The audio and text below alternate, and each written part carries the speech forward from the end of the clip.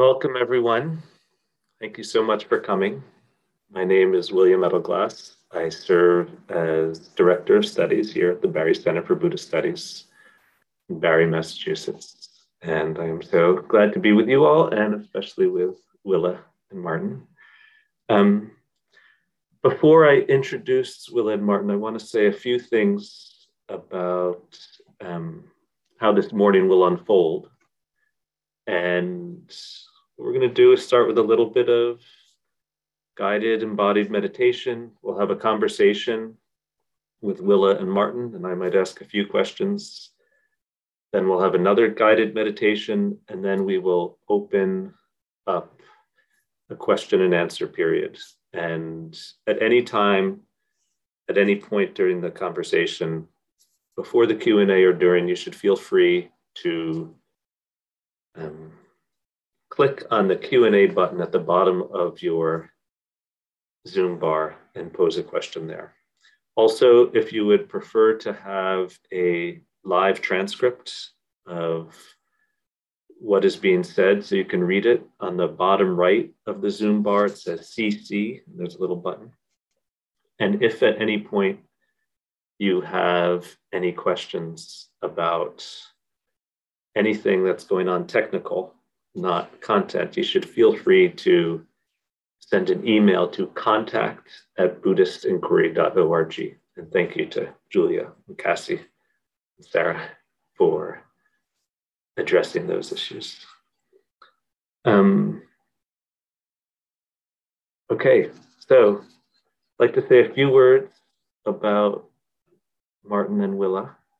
When Martin was 19, at a very young age, he went to India and spent the next 5 years in retreat centers and ashrams and monasteries, mostly in India and Thailand, including 2 years with a teacher in a hermitage in the Himalayas, doing a variety of different practices, different lineages. And when he came back to Europe, ended up settling in France, where he has run a Dharma center with his wife and a friend in the Dordogne in southwest France. And if you are looking for one of the most beautiful Dharma centers in the world, that would be a good place to go.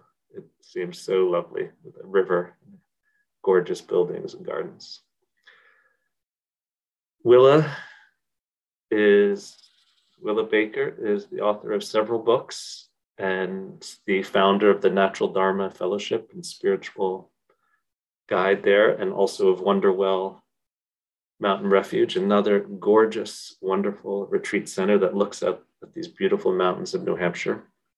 She is the author and translator of several books, and I think spent about 12 years in monastic training, including doing 2 consecutive 3-year retreats. And from my own embodied and visceral experience, I know what a wise and insightful and wonderful teacher Willa is. So I'm so glad and grateful that the 2 of you are here to explore embodied awareness. And Willa, maybe you could begin by leading us in a meditation.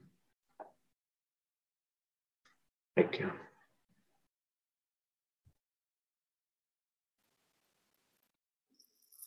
Thank you, William, and so glad to be here with all of you and with Martin.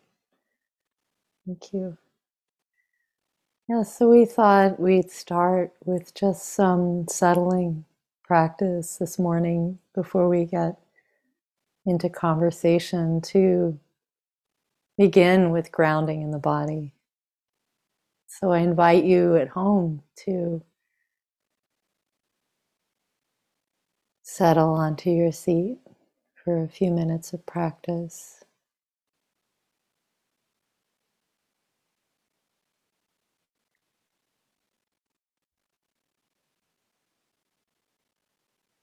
And begin by dropping down from the thinking mind into the feeling body.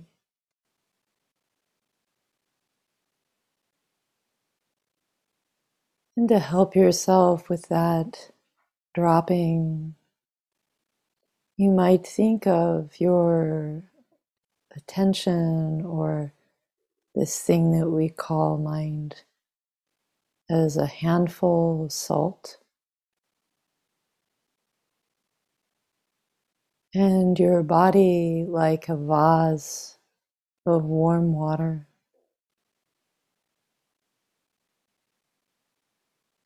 And you release that handful of salt, your mind, into the vase of warm water, your body, and feel your mind dissolve all over the body.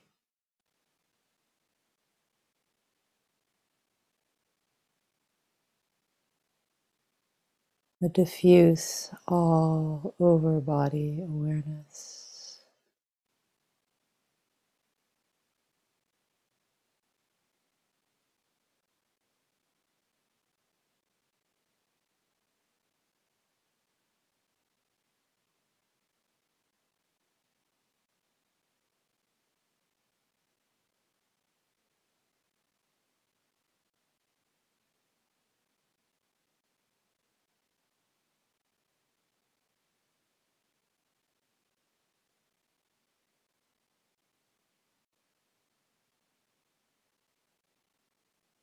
Feeling the heaviness, the weight of the body,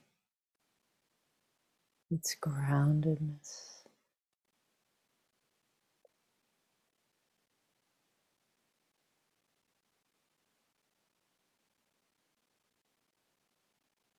The aliveness of your senses right here, right now.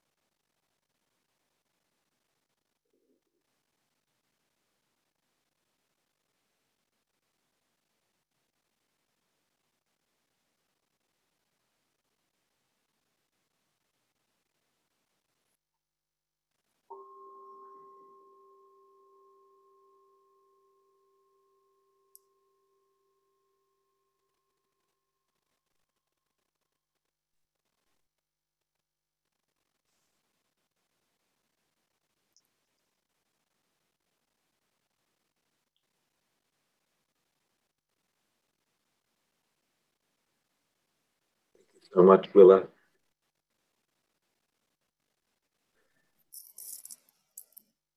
We invited Willa and Martin to have this conversation because they have both published really beautiful books, wonderful books on the role of the body, the role of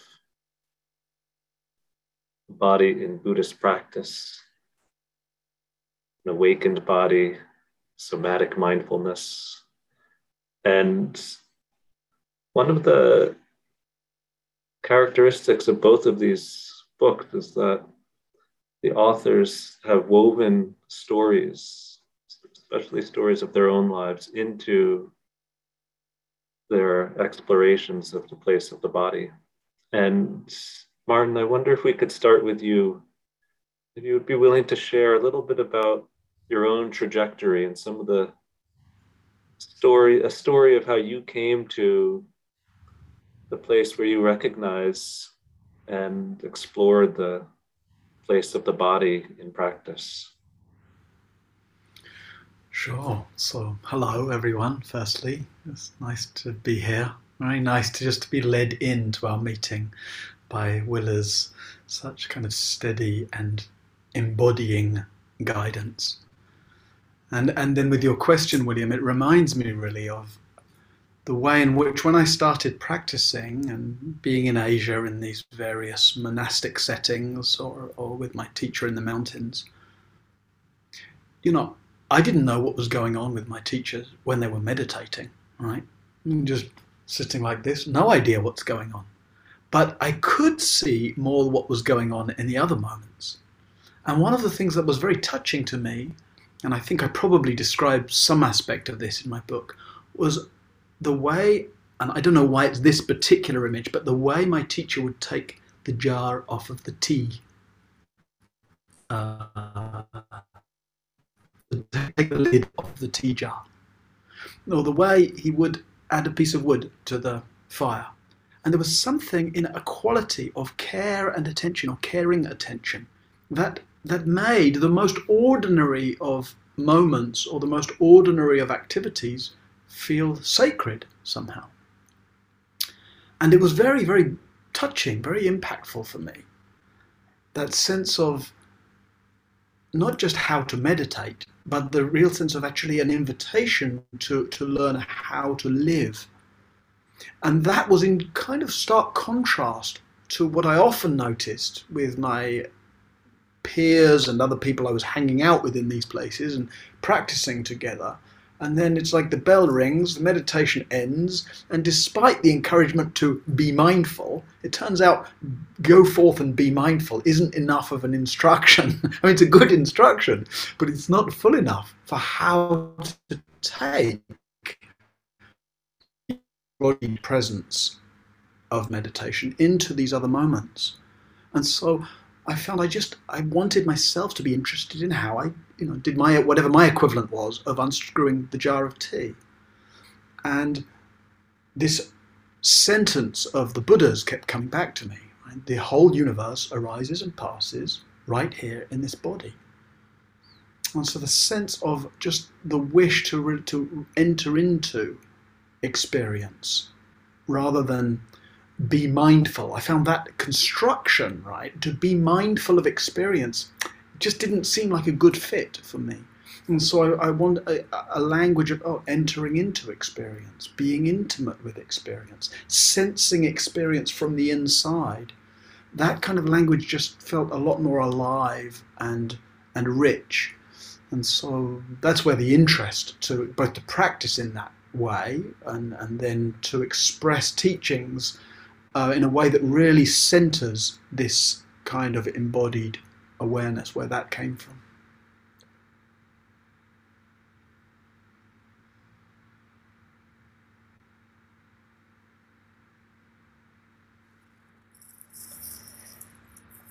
So just to,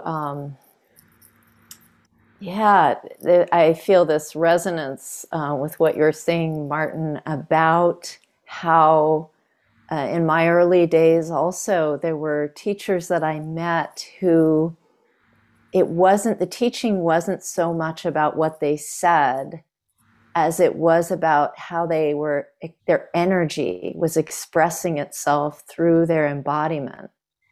And I think back then, I didn't have the language, in my 20s, early days, how to express what I was experiencing with those teachers, my language felt like it fell short. But now looking back, these teachers were teaching me through their bodies. It was like there's another language that was being spoken, so to speak, a non-conceptual language of embodiment. And that was so impactful and still continues to be impactful for me. I think what brought me to the body to eventually write this book was the realization at a certain point in my life, maybe after 15, 20 years of practicing pretty intensely, that in some ways my practice had become mentalized. And even though I had teachings and instructions on, for example, in retreat settings, how to do yoga as a liberating practice. So the Tibetan tradition has a yogic dimension to it where we actually learn all kinds of bodily routines. It was hatha yoga, essentially. And that these hatha yoga exercises, you could become liberated doing any one of them. Even that notion was there in the tradition. It was so exciting for me at the time. But still, even with that, these words, like you were saying, mindfulness, attention, awareness, nature of mind, being a Westerner and being brought up with this notion that the mind somehow unconsciously, the mind is actually the brain, not really consciously thinking that, but that the mind somehow is from here up. And so hearing these words that are meditative words, mindfulness, nature of mind, still my grasping onto this notion of mind and subtly my practice kind of from here up, that actually what I'm realizing is either out there somewhere in space or in the stratosphere, or what we're trying to embody is somehow up here, and it has to do with our ideas about things.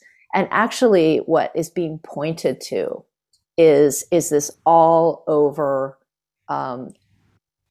bodily experience. It so includes and is grounded in our senses and in the feeling body and interoception.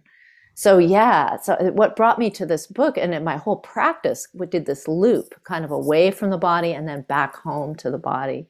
So very much grounded in personal experience, like with you too, Mart. Yeah. Yeah, I love that that image you used in the meditation of the handful of salt dissolving into the vase of bodily water. And likewise, when you were just describing there, it's like I have it's sort of like a memory headache of that way of practicing, right? When it's sort of all going on up here. And in my, sincerity of wanting to practice well and sincerely, it was like, I was meditating hard. I was meditating here. And whether the idea of trying to concentrate the mind, oh dear, no wonder that gave me a headache, because it's sort of like as if trying to squeeze out these other elements of experience. And it's not that that is so much there in the teachings I received. It's more, like you say, this equation. As soon as we say mind or even consciousness, right, we nevertheless, even though we know it's not true that our consciousness doesn't live in this little box here, the tendency to relate to it in that way is so strong, right? And therefore the tendency to have at least a subtle level of tension infusing one's practice, right? And conversely, increasingly, the quality of relaxation. Like for me, relaxation is like the most exquisite, sublime, profound quality. And I often hear meditation teachers somewhat indignantly saying, well, meditation's about a lot more than just relaxation. And I think, well, really? Because actually, just that sense of actually the softening. Relaxation is profound. Relaxation is infinite. in my experience. And it's not just, of course, a muscular relaxation. There's all kinds of subtleties of relaxation that come online. And yet we have the associations, and for anybody listening, you might just think, the usual ways we know to relax involve some kind of going unconscious, right? We relax, by watching TV. We relax by having a few drinks. We relax by taking a nap. And so relaxation sometimes doesn't seem like a good fit for people in meditation, because the idea is, if I relax, I space out. And conversely, we have associations with focus of being, tense in some way. Like I'm saying, trying to meditate. And yet, what we both in our different ways, and we were saying earlier how much we both appreciate the parallels of the way we've approached this in the book, finding a way actually relaxation supports, like you rest into the fact that you're here. You're already aware. You're already awake. You don't need to do something to be awake. Awareness, so that relaxation actually supports a natural clarity. And then the natural clarity allows you to recognize whatever tensions may still be there and relax. And so that there's this kind of co-support of clarity and relaxation, clarity, relaxation. So I was so excited when, I'm just going to show the people that are here your book for a second. So your book arrived from France. So it's also exotic to my little mailbox in New Hampshire, and to see how soon in the book you got to relaxation. And I also have felt that is a key element, that actually we are all trying too hard on the cushion. If we're trying at all, we're trying too hard. And so one thing that really struck me was how you went right to relaxation. And it reminded me of this moment in my life, maybe about 7 years ago, when I was invited to a Zen center in Boston, and I went to teach just one time. And essentially the whole meditation practice was about deep relaxation. And then later I gave a little talk, and the main thing I was talking about is that if you relax, everything you need will be there. You don't have to try at all. And one of the people at the end of the Q&A raised their hand, and they said, I've been here for 10 years at this Sendo, and I've never heard that word in this room. And I was like, what? So, I think we don't always know that that we don't always feel like we have permission. That we do. We have permission to relax, and there's this kind of unwinding, this natural unwinding that happens in the body. And somehow the body already knows. The body already knows how to be awake and how to be aware. All the things that we think of as enlightenment, the body is already expressing. And you use this word early on in your book here, embodied presence. And so our body already has embodied presence. Or in my book, I used a similar kind of phrase. I found a similar phrase to replace mindfulness. But what I chose was somatic mindfulness. And I struggled with that as the word. You used embodied presence. I struggled with it because it still has the word mindfulness in it. But I wanted to put it there because I didn't want people who were mindfulness practitioners to dismiss that your mindfulness is this thing that we so want. Mindfulness is already happening. It's already present in your body. You just need to pay attention or to listen. I loved the term embodied presence in your book, and I felt like that really captured very well this notion that the body is already, like you were just saying, we don't need to try. The body's already expressing what it is that we're searching for. It's happening now. Mm. Yeah, because let's face it, the horse has bolted, or whatever the expression is. It's too late now to try and contain the word mindfulness, right? It's out there in the culture. But it is a little unfortunate in some way, because it supports what is already our tendency, right, to be disembodied in some way. And then, and again, people listening to this might ask themselves, what's your basic assumption that you have about being mindful? And it might be, for example, the assumption that one's mind is here and doesn't move. But that's a hopeless task. The nature of mind is to move. Your mind will be moving much of the time.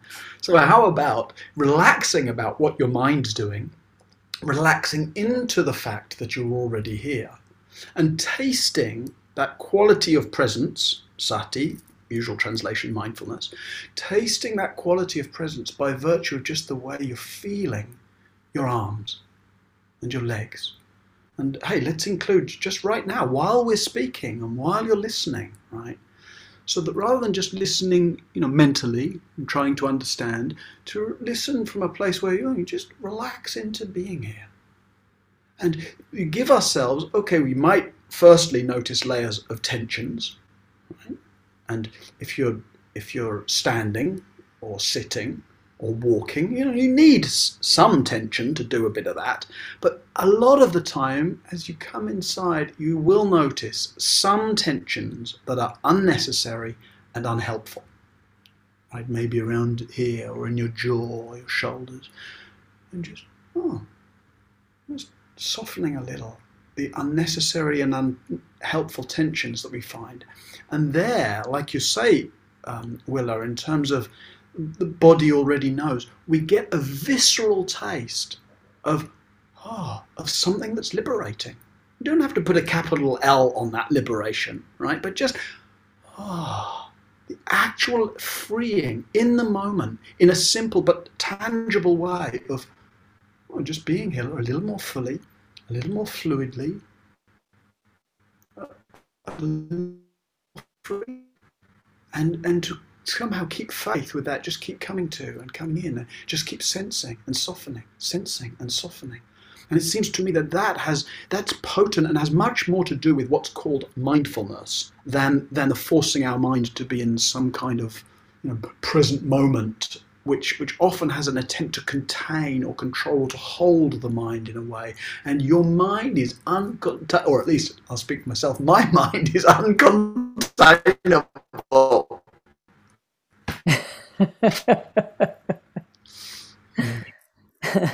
I love that. So I have a question for you. Oh, go ahead. Mm-hmm. Well, I'm interested. When you said, we both were saying how we felt our teachers were, beyond the helpful instruction and guidance we may have received, that sense of your teachers teaching through their own embodied presence, that relaxed presence. It was very, very potent for me being around people who I could see and feel they were kind of loose in themselves. And so that association of freeness as belonging to a kind of ease. And there may have been actually, in quite a lot of discomfort in various ways. But nevertheless, the bodily sense of ease pervading that, whatever the discomfort or illness, etc., that may have been there. And so I'm wondering, in your role as teacher, because we're in the same situation, right? In some ways, we're giving people practices and teachings to do, but there's also there's something else that's going on in the teaching.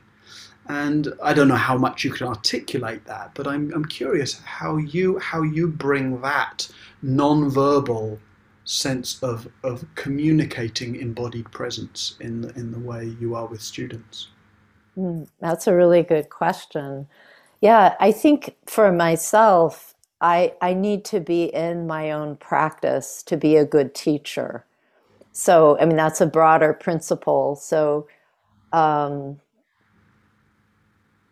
before I teach, just doing what I just did with all of you, coming down from whatever ideas I have about what I'm going to say. As a teacher, we want to plan. We want to have a teaching plan, and I'm going to cover this point and this point and this point. And I actually like having those plans sometimes because it gives me a scaffolding in which to relax. But ultimately, when I teach the Dharma, I start with practicing myself, whether or not I'm doing that sitting before I go into the meditation hall, or being on the seat and coming down from the thinking mind into the feeling body, and getting into that same place of embodied presence, to use your word, or maybe a place of deep trust and surrender. You know, you were talking about, as a teacher, we often want to control what's going to happen. You know, we want to control the situation. As a teacher, as a human being, forget being a teacher, right? As a human being, we often are drawn to the idea that we want and can control what's going to happen, or we feel responsible to control it. But actually, there's another model you have definitely described here, and I have tried to describe here, and that model is a model of surrender, a model of deep trust in the power of embodied presence to do the liberating for me, or to do the teaching for me, that I can ask the embodied presence to teach. Sometimes in our practice, and you're sure in yours as well, that takes the form of trusting lineage. Like, I trust the lineage to express itself through my embodied presence, and that takes the self out, like, or at least conceptually allows myself to step aside and to not feel like it has to take control of the situation, and just to see what happens when I ask myself this thing to be a transparent channel for what's going to come through embodied presence. How about you? How do you take this, Martin, from your practice into teaching? What do you do as your technique? I wouldn't really describe it. I don't have a technique really for that, but I guess the process of it is just hanging out. I mean, my own practice with that is to hang out in, or hang out as, embodied presence, you know, in a way that just runs through everything, or at least wants to run through everything. And, you know, I'm reminded of some old Zen story, I think, where somebody has some great enlightening experience and then goes to see the teacher to tell them about it. And when they get there to tell their teacher about their great experience, the teacher says, "Oh, when you came in to see me, which side of the door did you leave your shoes, left or the right?" And the person doesn't know. I can't remember. They were so full of their liberating experience. So the teacher just sends them, well, I don't want to hear about your liberating experience, you know, until you know where you're leaving your shoes. And I loved that story. And I check, you know, myself sometimes when I'm at home. How exactly, not just, oh, by the front door, but exactly where and how did I leave my shoes when I came indoors? Just to check. Because if I don't know, where the hell was I? What was I doing when I came in the door, you know? And so that sense, not just in teaching, but in anything and everything, of the willingness. And of course, one gets then caught up in some thought stream, and sometimes it's appropriate, right? It's like sometimes where my shoes are is not the most important thing. Often, the sense of just how one's moving through the day and what's going on in a very simple way, it is really deserving of a care and an attention and a salt melting, like you were describing, that we don't give it enough. And so I'm often sort of extra aware of that if I'm walking to the Dharma hall to teach, and just listening to the sound of feet on gravel, and then taking off the shoes, and the feel of the door handle, and going in, and then the bowing to the shrine. And it's like, oh, just coming into the naturalness of things. And when you spoke about trusting embodied presence to do the teaching, you know, that sense to come into there's a sort of happening by itself, just the autonomic nature of breathing and heart beating, and the way that, look, hands move. I mean, the fact that all this is happening without any need for me to get involved with managing or organising it. And in fact, the more I try to manage and organise it, the more a mess I make of it. And so that happening by itself. And we get a chance to taste that with breath in meditation, for example. But when you can extend that, right? When you're walking, walking happens by itself.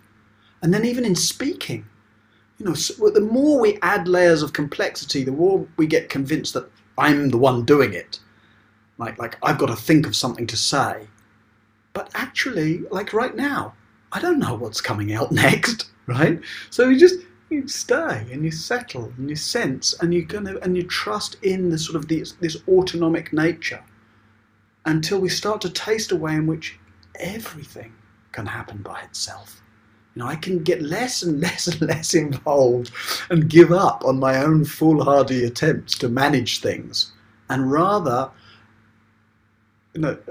like trust in the sort of the intelligence of the Dharma, we could say, or the intelligence of life. Like the fact that we don't need to get it anywhere near as involved as we think we do. And of course, in the privilege of the teaching seat, that can become very, very apparent. So, yeah. I was just listening to you talk, also being reminded of what a challenge in the very beginning of the pandemic, even pre-pandemic, with this emergence of technologies, Dharma and technology coming together. I was so challenged at first by speaking Dharma in this disembodied way through, it felt, at first, speaking into a lens or speaking into a screen. And oh my goodness, I froze. I don't know how it was for you, but that sense of embodied presence without the bodies of others in the room. At first, my body and it took me, I think, years to get over my self-consciousness with relating to technology. So not like it isn't challenging to actually access embodied presence in some contexts. For some of us, it's really challenging.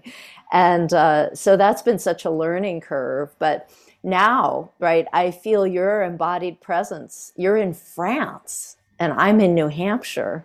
And everyone else here on the screen is from all over the world. And yet somehow we've managed, or I've managed to trust. I think it's the trust, right? Surrendering to the fact that all of these, our embodied presences are together beyond time and space. Somehow we have come together, and I can trust in that. And that allows me to contact this sense of this embodied presence again. And I wanted to ask you a question too, Martin. One of the things that really intrigued me about your book, and that was very different and yet the same between our two books, is, as soon as you come down into the body, as you encounter the entire mess and chaos of your life.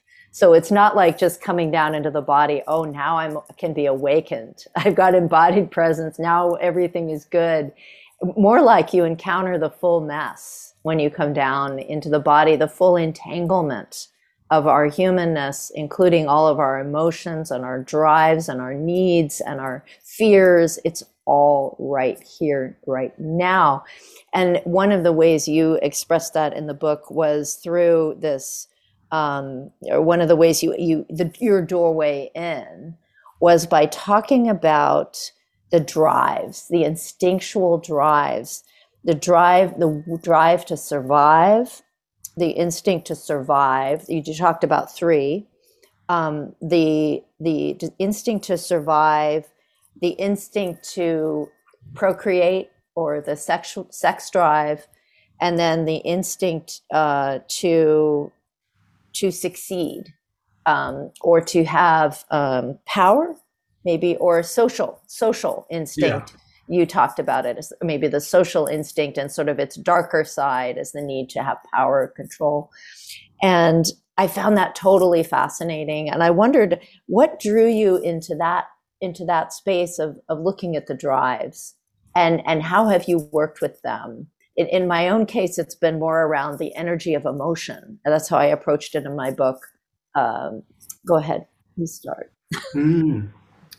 Yeah, well, I mean, I find those drives really interesting because they're just so hardwired, right?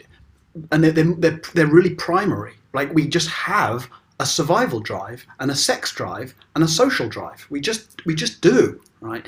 So underneath, and those things are a little bit underserved often in Buddhist teachings. You know, I came from this Theravadan background. Sex is really underserved in Theravadan teachings. And actually, in most spiritual or religious teachings, there's some idea that there's a renunciate ideal. So, ideally, let's just avoid it altogether.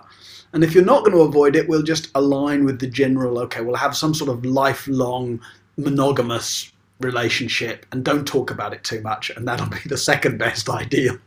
And it's just not good enough for what a potent force it is. So actually explore them in the book from different angles, but if I want to say a little bit, I think because even though we've all got all these drives and we can all recognize them, we can also find the primary one that animates us. And it especially comes out actually when those things aren't a biological imperative. Like I would imagine that most people listening to this, the biological imperative to survive, hasn't kicked up today, right, or yesterday even. That you haven't been so hungry and not had anything to eat, or so cold and not been able to clothe yourself, etc. Of course, there are a lot of people for whom those are daily realities. And that's why we need those drives, right? Because otherwise we wouldn't have made it as a species without them. But when the basic necessities are met, that's when it becomes really beholden to us to explore how the drives still act out. So the survival drive tends to act out in a kind of inner loop of self-concern. What do I need, right, to be comfortable, to be okay? The kind of the concern for comfort and security. What do I need? What do I need? So it's me trying to get what I need for me to feel okay. It's like a loop of self trying to reassure or self trying to make self feel better. The sexual drive is more self and another. Will you do it for me? Can you make me okay? And so that may be or may not be connected to sex itself, but it's more the fixation on a significant other, that I need you to give me what I need. And so distinct from the survival drive, where I'm trying to make myself feel okay, the sexual drive, I'm trying to get you to make me feel okay. And then the social drive is more just like the relationship to the world. My esteem by others, do I have their approval? Do I have their attention? Are they kind of going to feed me with enough sense of attention and approval, mostly, to give me the sense that I'm okay?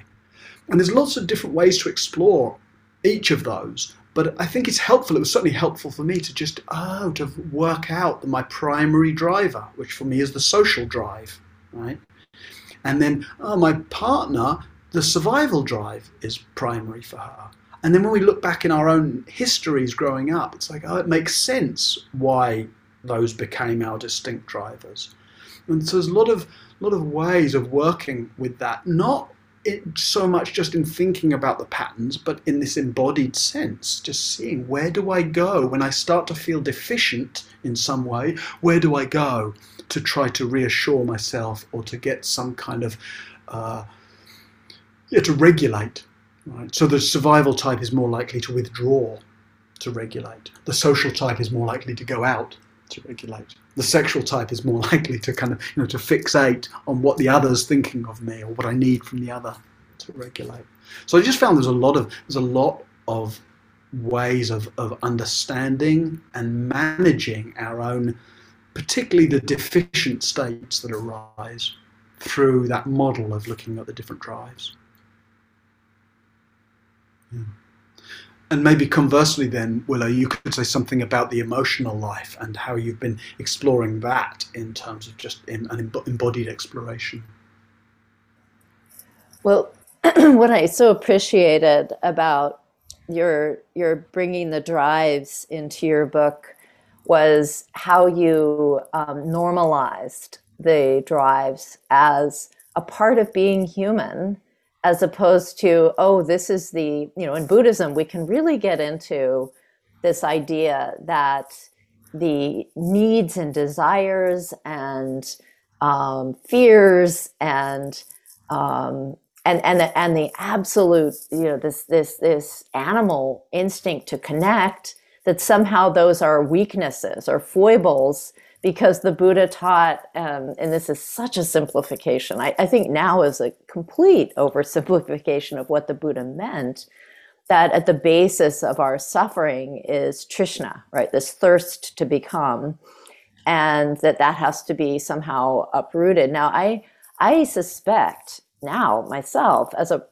I don't know. I mean, who am I to say? I've been practicing a long time, but where that has brought me back to, and also in connection to my trust and surrender to the body, is that our task in the Dharma is not to sort of refine or to somehow make ourselves into better humans, or into not to transcend.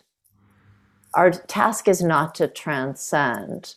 Our task is to accept the fullness of our humanness and to skillfully channel our very natural animal selves into, channel the energies of that natural animal self into the best possible outcomes for ourselves and others. And it's not about rejecting those drives. So I really enjoyed that part of your book and how you just brought that in. In my own case, I spent many years thinking, or rather puzzling over how some dimensions of the Buddhist tradition seem to be talking about uprooting the kleshas, these five poisons of desire and aversion and ignorance and envy and depending on which classification you're looking at, greed, or whatever else the fifth one might be. But wanting to, the tradition seeming to talk about uprooting, this word uprooting these kleshas in order to experience the bliss and the peace of nirvana. But actually other parts of the tradition talking about that's exactly the wrong approach, that all of these five kleshas are actually secretly five wisdoms. And that the only doorway that you can really walk through is the doorway of beginning to see their other side of these kleshas as being naturally wakeful, that they are naturally wakeful, and that our problem with the kleshas is just involvement of the ego and othering, and is largely the conceptual side of the emotion, not the emotion itself. And so for myself, my path has been about learning to love all of those emotions, and because they're lodged in the body. We live in an animal body; those emotions are going to happen. So I have been working myself over time to accept that that's a part of my being human. And now that that's a part of my being human, now how can I encounter these in a way that is more compassionate and curious, rather than demonizing and suppressing? Yeah, much more relaxing, much more, just relieving to feel like I can inhabit my humanness rather than trying to put it away in some way. And it does seem to me sometimes that those are two kind of irreconcilable visions somehow. This sort of transcendent vision where all that goes away, which is attractive in some way because it can feel very messy, being caught up in my emotional life and caught up in sexual desire and caught up in all this. And this vision that I can leave all that behind is very compelling. But I was never any good at that, at least, So I don't want to be dismissive of that vision, but the other version of that, which is more imminent, that encouragement to enter into what's happening, to explore what's happening, to study what's happening, to befriend what's happening, that just seemed way more possible. And also the liberating invitation of that is right here in the inhabiting of it, rather than over there once I've managed to transcend it, which seems to me like the kind of the carrot and the donkey, you know. Where transcendence remains sort of remote because it's always, oh, I've got all my habits and delusions seem to be in the way. And then it's hard work trying to get rid of habits and delusions. It's much more, to actually care for one's habits and delusions. There's what's that lovely phrase? Is it something about?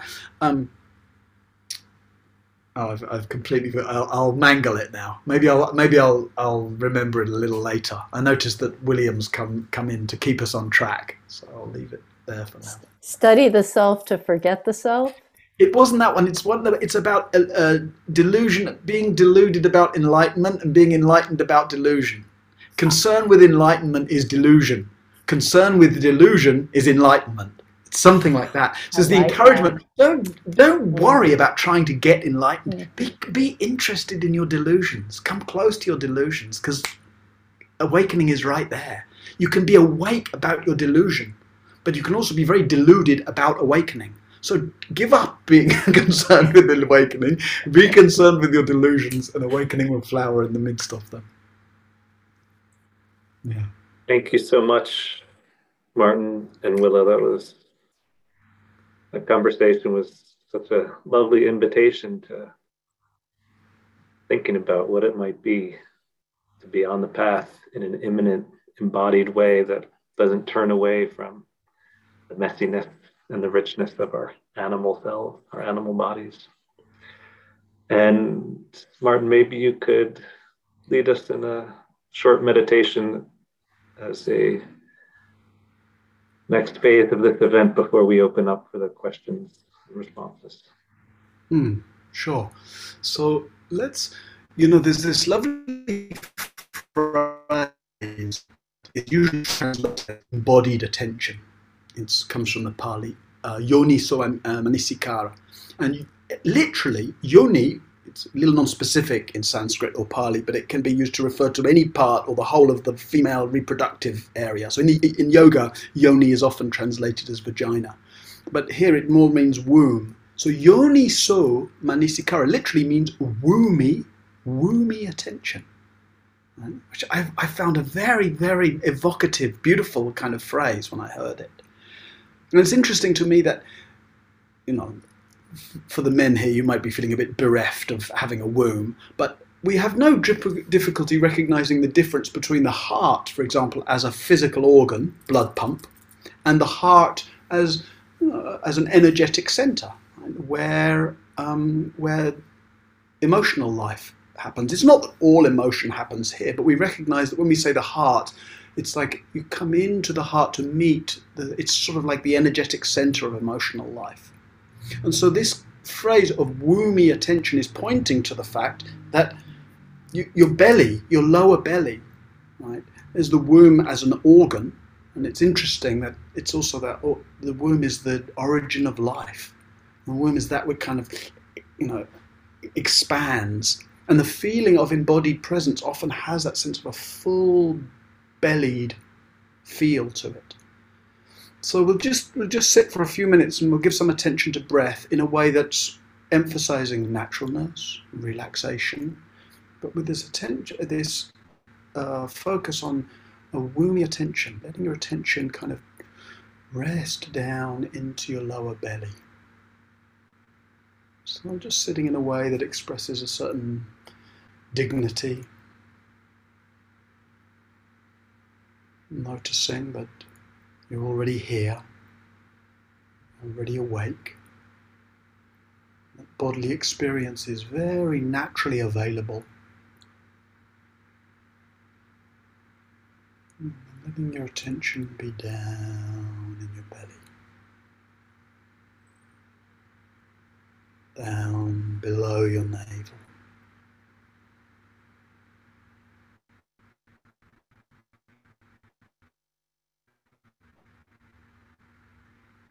And see if you can just feel the natural swell that happens on the in-breath down here. And the natural softening that happens with the out-breath.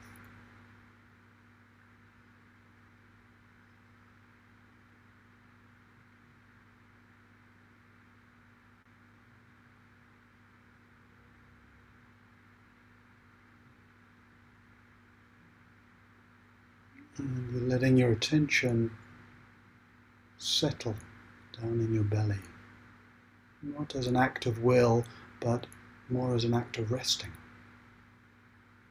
relaxing.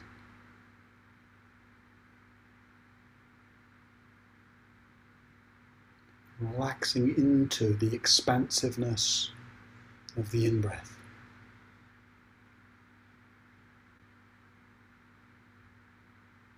Into the natural softening of the out-breath.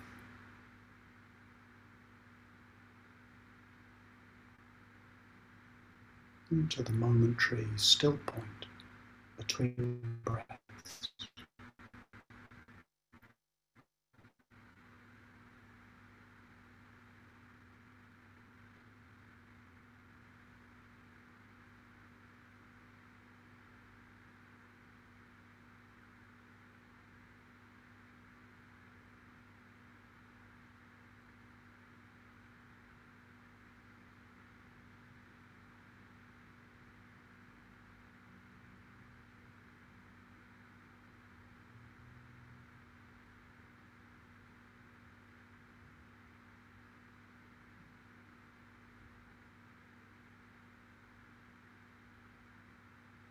Settling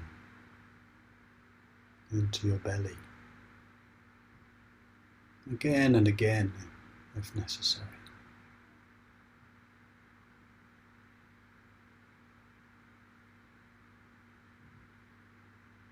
Sensing into the natural feel, the rhythm, the movement of breath.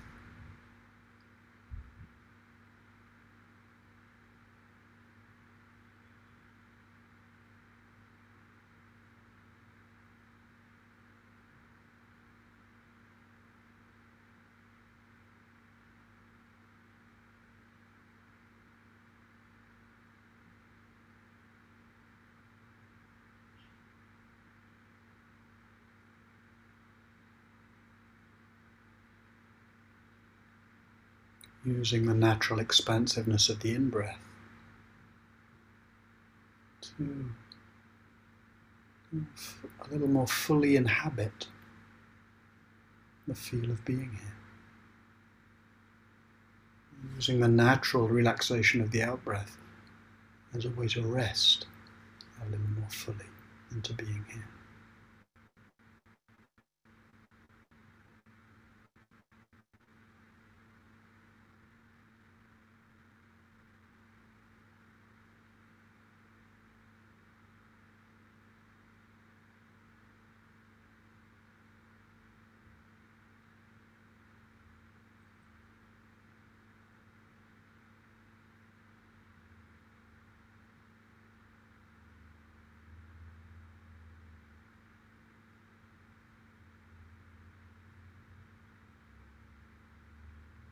Resting into presence, just like this.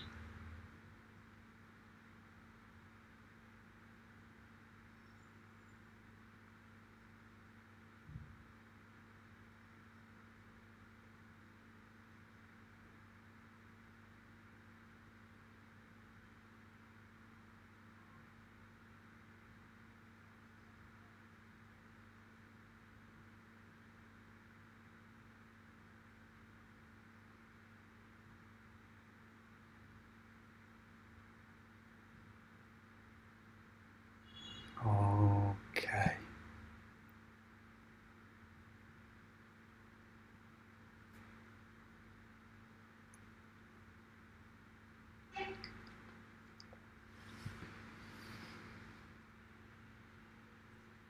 Thank you so much, Martin. There are already some really wonderful questions that are focused on practice. And I was thinking maybe we could start there. And maybe we'll start with this one. The question of, from someone who really deeply resonates with the idea that relaxation, letting go, um, is a wonderful way to get into a deeper meditative state. Um, but is raising the question of when that happens for this person, it sometimes leads to a kind of disembodiment. So there can be a wonderful warmth and energy in and around one's being or heart presence, but it feels like the body is actually no longer present. And this person says, doing a kind of a body scan, which in the inside world people may be more familiar with, that's how this person can get into the body during a sitting. And is requesting maybe either of you to address this. Is there something else other than the body scan that really allows one to enter into a bodily awareness?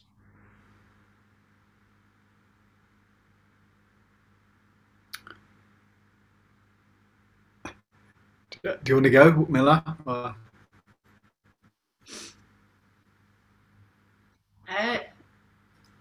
Yes, there are so many doorways into embodied presence other than the body scan. The body scan is a very powerful practice, and that practice, of course, involves going from place to place in the body and paying attention to here and then here, throughout the body. It is a focused attention that's moving around the body that can result in an experience of body mind unity, could be result in an experience of this deep relaxation that we've been talking about. But there are many doorways into experiencing um, embodied presence. I'm using Martin's somatic mindfulness in my own case, but I like embodied presence, and just for fun, I'm changing it up. But yeah, I think there's many doorways into that, and um, some of them involve a more focused attention, and some of them involve more like a diffuse attention, like your mind or your attention being the handful of salt dissolving all over the body is an example of experiencing diffuse but focused attention. Diffuse attention that is relaxed and focused has this balance of relaxation and focus. So, first of all, yes, there are many doorways. Secondly, about the relaxation part, and then I'll turn over to Martin to reflect on this, the relaxation part of your question. Recently, I tried a float tank, which is an isolation tank where you float on saline and you can this deep relaxation, embodied relaxation. But then at a certain point, because there's sensory deprivation and it's dark, and your eyes are, everything is dark. There's a point where there's a kind of a pivot, and you feel as if you are pure consciousness, and there is no body because there's no stimulation happening. So there's this moment where it kind of pivots, and you feel this sense of pure consciousness. And I imagine that one way to frame that is that, oh, I'm no longer in my body. But the way that I would frame it is actually consciousness is naturally embodied, in the sense that consciousness is a kind of body. Let me put it that way. We think of consciousness as being somehow totally separate from the body, but actually, mind and body have never, ever, while we've been alive, been separate. So, there's a kind of an infinite consciousness that is body. The consciousness of the body of infinite sky is the way that I think of that. So I think it might be exploring what happens when you relax. Are you really losing touch with body? Or are you experiencing a different dimension of body that is pure, infinite consciousness? I just put that out as a question. And I wonder, Martin, what your thought of that is, especially because both of us in both of our books go from the earth body to infinity. we both do the same trajectory. And I found that also extraordinary, that we sort of end up in the same place at the end of our books. Yeah. What do you think Yeah. of that? So I had a similar thought. Just like the limitation with the word mindfulness is that it's a bit mental. The limitation with talking about embodied awareness is that we might think that we mean this by this shaped thing by body, but that's only the very first sense, right? Actually, the experiential, and again, this is a term we both use independently. We talk about the difference between the conceptual body and the experiential body, and the more one comes inside the felt sense of embodied life, the less it feels this shaped, right? It starts to, rather than being a thing, body starts to feel like just the fluid medium of experience or the theatre of experience. It might feel spherical. It might feel diffuse. It might feel formless. It might feel, there's no edge to it. There's no centre to it. And so I'm wondering, what's the name of the person with the question? Oh, anonymous attendee. So that doesn't help.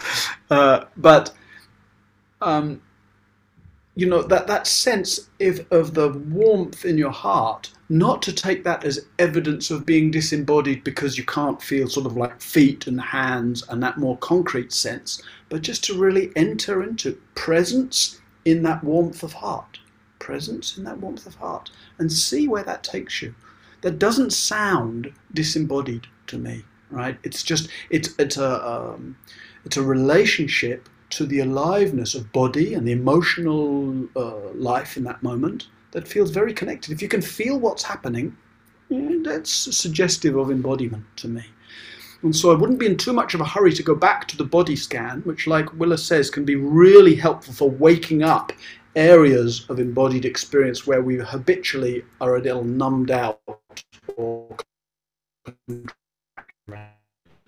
But again, body scan can be done in a very mechanical fingers, hands, wrist, elbow way, or it can be just the sense of entering into the fizzing, the aliveness of bodily life. So when you're that sense of relaxing and warm-hearted, you don't need to go to a more mechanical or familiar sense of body. If you feel too spaced out or you get frightened, then by all means go back to a more conventional sense. But if that warmth of heart, which sounds like it is basically, sounds beautiful, warm-hearted and present, stay and explore. Stay and explore. Maybe warm-hearted and present is plenty good. Thank you, Brian, for that question. So there are a few questions that bring up challenges that we have with our bodies.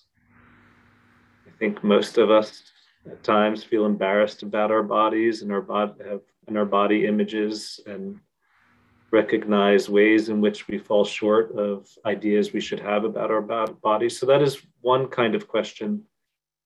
Like, how do we relate? Is there anything helpful to say about ways we can relate to a body that we don't feel as great about as we might want to? And then part of that feeling is also pain, chronic pain, that dwelling in the body, focusing on the body, can make the pain that arises in the body more present to us. And the third kind of area that some of the questions are addressing, and because our time is limited, I'll add this to the question, and that is the way in which the body holds trauma, and that really dwelling into the body when there's either body image or pain or the body holding the trauma, that can be really hard. And is there anything to say to address that?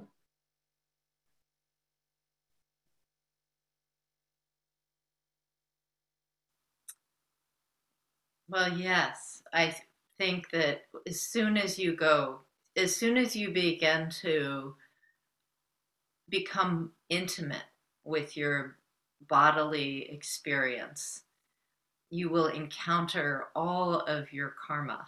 You will encounter everything that's happened to you, and you will encounter the anxieties and traumas and parts of the self that are wounded, all of that is going to be encountered. You can't escape it if you become intimate with your bodily expression, this thing, this whole thing, the whole thing, because those patterns live in the body, and or in the language of yogic Buddhism, they live in the subtle body, which is this layer of embodiment that is energetic, or we might say in the more scientific language that our traumas live in the nervous system, and they are below the layer of the thinking mind. And so when we come down and start paying attention to what's happening in our nervous system, we begin to notice how we're interacting with the world, what triggers are happening, that what triggers are coming into our field of experience that activate the subtle body, and those patterns that rise up. And again, they're very present for us, very alive for us. Now, what's wonderful about intimacy with the body is even though it turns our attention more towards those traumas, it also gives us a way to meet those traumas, or patterns, maybe I should say patterns, a way to meet those patterns other than in the thinking mind. Because in our culture especially, we focus on the thinking mind is going to solve all of our problems. So for example, cognitive behavioral therapy, which of course includes behavior, so includes the body, but it's possible that we can just meet those traumas, those patterns, right as they're arising in the subtle body, in the present moment. We can come alongside them, which is a different way of addressing them than asking this, okay, what is the history of this pattern? Why do I feel this way? What was it that my mother did to me that made me? So not taking all of that out, or that could be very useful, but just for a moment, not doing that. And instead just meeting the trauma, meeting the pattern in the body, and giving it some love, surrounding it with care and that relaxation that we've been talking about here. Learning to relax our resistance to what's present can be a profound healing for that pattern, and allow that to self-liberate in the present moment. So there are ways of addressing that somatic practice, body-centered meditation practice can help us with. It's not only about experiencing ease, it's also about experiencing the patterns in the present moment and inviting them into a place of ease.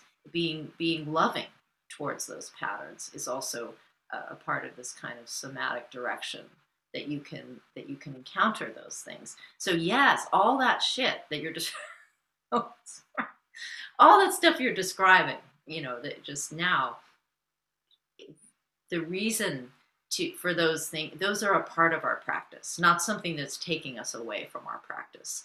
All of those feelings that we have about the body, all of the stories that we have about our body, all of that is also fodder for good practice. And Martin in his book, and me and my book both, we talk about body image as one of those we could say stones that we wear around our neck, our beliefs about the body, and those need to be worked through in order to really encounter the body in the body, which is this more experiential layer of embodiment.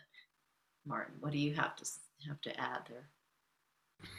Yeah, that the quality that you're highlighting, Willa, about just being gentle with tending to the discomfort. Well, it's inevitably uncomfortable, and there's this sort of paradox where, on the one hand, to enter into bodily experience is to encounter all the tensions, the reluctances, the bits we don't want to feel, etc. And yet, it's also the discovery inherently good. It's inherently pleasant, actually. It's like body is happy to be alive. A body wants to be alive. And the basic feel of being alive is nourishing. It's good. It's relieving. It's happy. Right? But the layer we taste initially may not be, probably isn't that nourishing, happy pleasantness. It's all the layers of disconnect and fear and resistance that we've built up over time. And so you need to, you need to tend to that. And I love that word, to tend, because the root is in attention, right? But it's also in tender, right? Kind of being tender with, patient with, forgiving of all that stuff you've built up. Of course you have. Human conditioning, right? You've learned to be resistant and distracted and defended. So, to give oneself some tender, patient attention to the going through of those layers. And then one starts to taste that it's fundamentally good and pleasant to be here. And I got COVID right at the beginning, about a year and a half or more ago now, and I've had quite a lot of effects of long COVID since then. So for most of the last year and a half, my bodily experience is quite unpleasant. I've got a lot of fatigue, a lot of weird stuff that happens continually in my lungs and chest. My heart rate goes all over the place, and all these other things. And it's been really interesting to just yeah, it's like this is a kind of at least semi-chronic condition that's been going on for a long time now. And to be able to tend to that which is unpleasant and still to be able to taste beneath that the fundamental goodness and gladness about life here at all, and that this works at all, even though some bits of it seem quite dysfunctional, right? The very fact that we're here, we start to increasingly recognize as a source of goodness and gladness. So I think that bit's really, really important, to tend to that which arises along the way.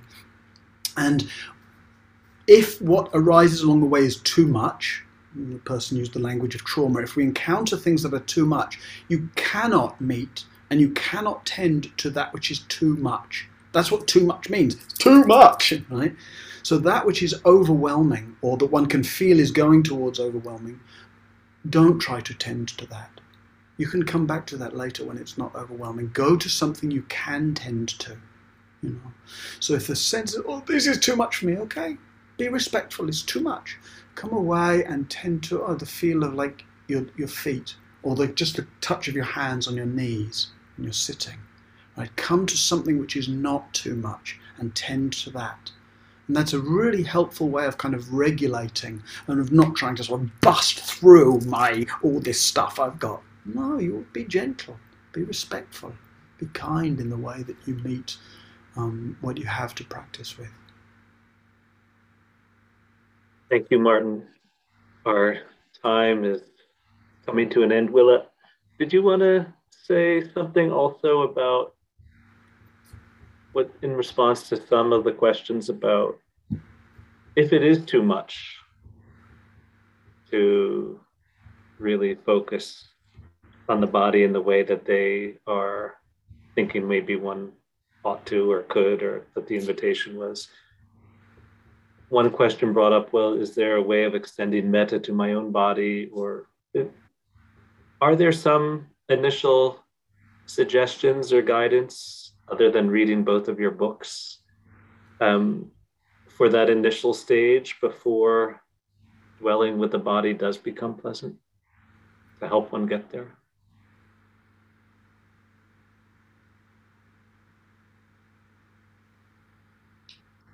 I think Martin said it well with just knowing when it's too much, feeling when it's too much. And I certainly empathize with that feeling, or I'm just in the last 2 years, there have been points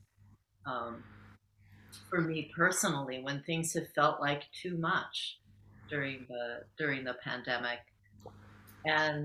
And I think at those times, or when our perhaps our early trauma history is triggered, is taking care of the self care, which we may not think of as a Dharma practice, but it really is. It's a fundamental Dharma practice. And so think, instead of, I need to work with this, or I have to work through my my difficult emotions, and I have to figure out what's at the base, and I need to fix myself. Instead of I need to fix myself, I need to care for myself. And what will that look like? And I think self care is a profound Dharma practice, actually. Even the small things that we do to soothe the self, and take a hot bath, or um, call a friend, seek support. Seeking support is a profound Dharma practice that we're not all that good at, I think, sometimes. Or we might think that by that self care is selfish, but actually self care is altruistic, because if we don't care for this organism and all of its psychology, someone else is going to have to take care of it for us. So if we're taking care of that, we have freed up the others around us to be in a healthy relationship with us, to do what they need to do to contribute to the world. We have not become a burden, and sometimes that kind of self care takes the takes the form of leaning on others in a way that is vulnerable and open. So I just, maybe that's my response to that.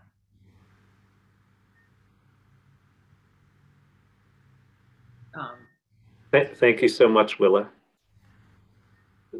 There are a number of really great questions, and I'm sorry we don't have the time. If you are interested, though, many of those questions are explored in Willa and Martin's books. I just put in the chat the links to Martin's book published by Wisdom and Willa's book published by Shambhala. There's also a question about whether or not Martin and Willa will be teaching any courses on their books. And Willa is going to be teaching a 6-month course with Wonderwell, who is the co-sponsor of this event, and also will be teaching at BCBS in 2023 on this theme. And Martin, this is as good a time as any to invite you to teach an online course for BCBS if you are interested in exploring this theme.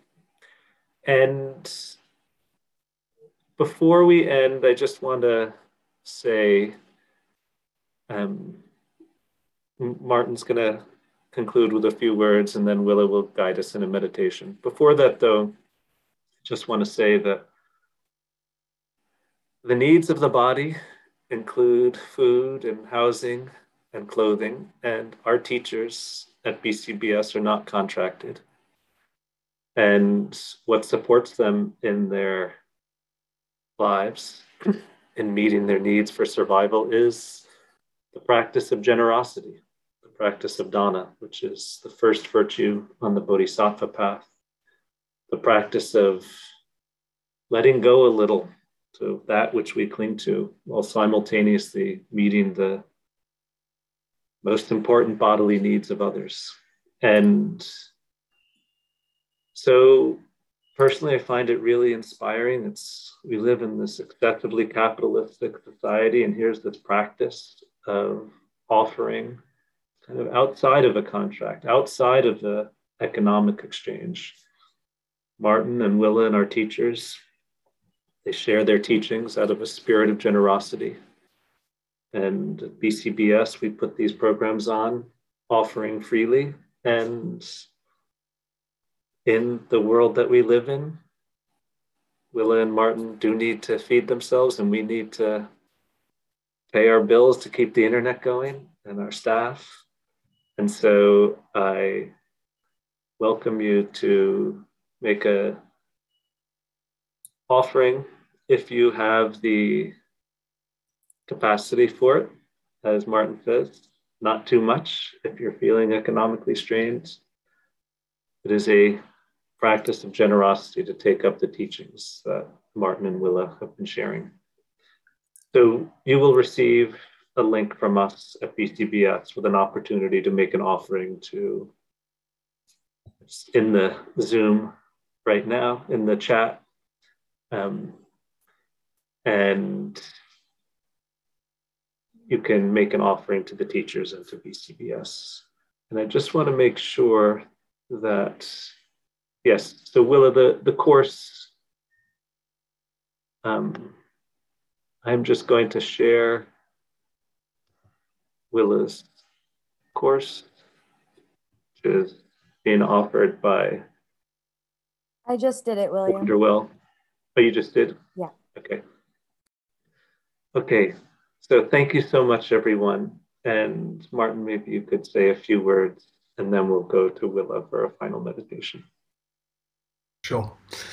So firstly, just to follow up with William's comment about dana, and in line with the theme of the day, sometimes we easily get tight around money, and maybe there's the wish to make an offering, and we think, oh, how much, etc., etc., and you'll come to whatever decision you do. But in the moment of offering, I think it's very important. Dana isn't just giving a donation; it's the practice of cultivating a generous heart. Buddha talks about it as a foundation for happiness. So please, in the moment where you click on the button and you make an offering, even it might be a very modest offering or whatever, please to connect to the felt sense of goodness. Right? It's beautiful that you're contributing to that which you value. And so for me, dana has to be an embodied practice. And rather than just thinking of a number and sending it, connect to the fact that you're supporting us personally. You're supporting Dharma teachings. You're supporting your own love of this practice. Very, very helpful. Very important to make it real in that felt way. And just to follow on from that, the whole time, I'm aware that it's the end of year holiday time. And there's the atmosphere of celebration and etc., etc. And yet, it's also often a difficult time of year. It can be difficult to be isolated particularly if that might be through one's personal circumstance. It might be through being estranged from family or not having family. It might be from being involuntarily isolated through COVID. And so that encouragement to tend to care for, to sense into, just to use the resources if they're helpful today in going through the holiday season. It can also be that there can be the challenges in not being isolated, but being actually up close to and with family and the various kind of historical dynamics that get stirred up. So on the one hand, I want to wish you the joys and blessings of the season and to wish you well through the end of the year. And on the other hand, I wanted just to wish you the kind of that sense of letting your practice take care of you, or actively letting the goodness of your practice sort of fill out through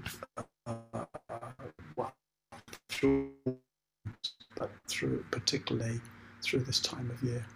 And so just to add that into the wishing you well and appreciating everyone for showing up here and thanking BCBS and Willa for inviting me. Okay, thank you. Thank you, Martin. So delightful to be in conversation with you. And thank you, William, for being such a graceful host for us, and Julia for being behind the scenes. So we're going to conclude here with just a short sit and we started with the body and just returning to the body.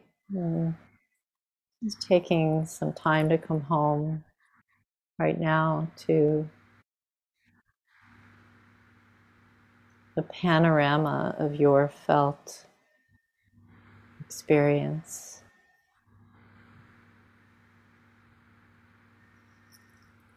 Taking a deep inhale and exhale into openness.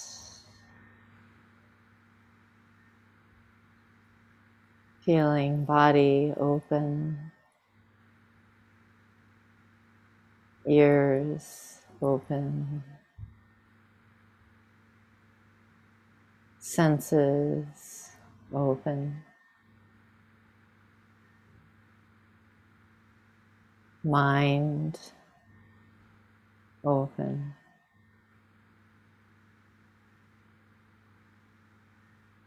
Heart falling open like a blooming lotus.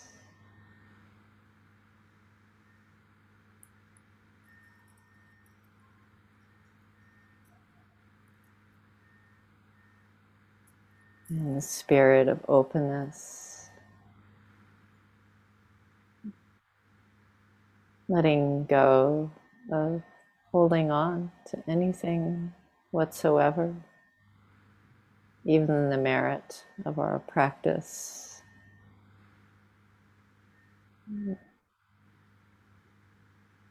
Giving rise to an aspiration to pay it forward for the benefit of all.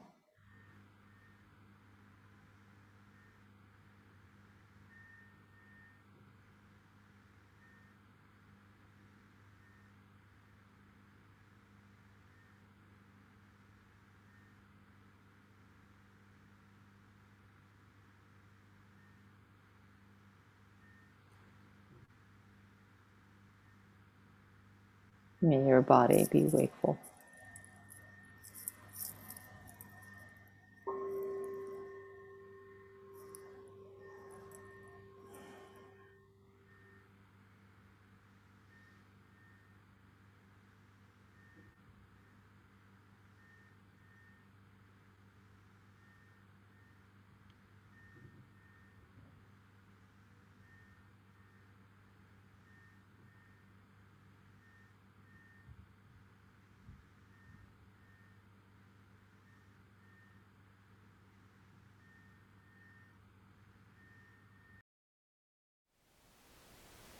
Thank you for listening.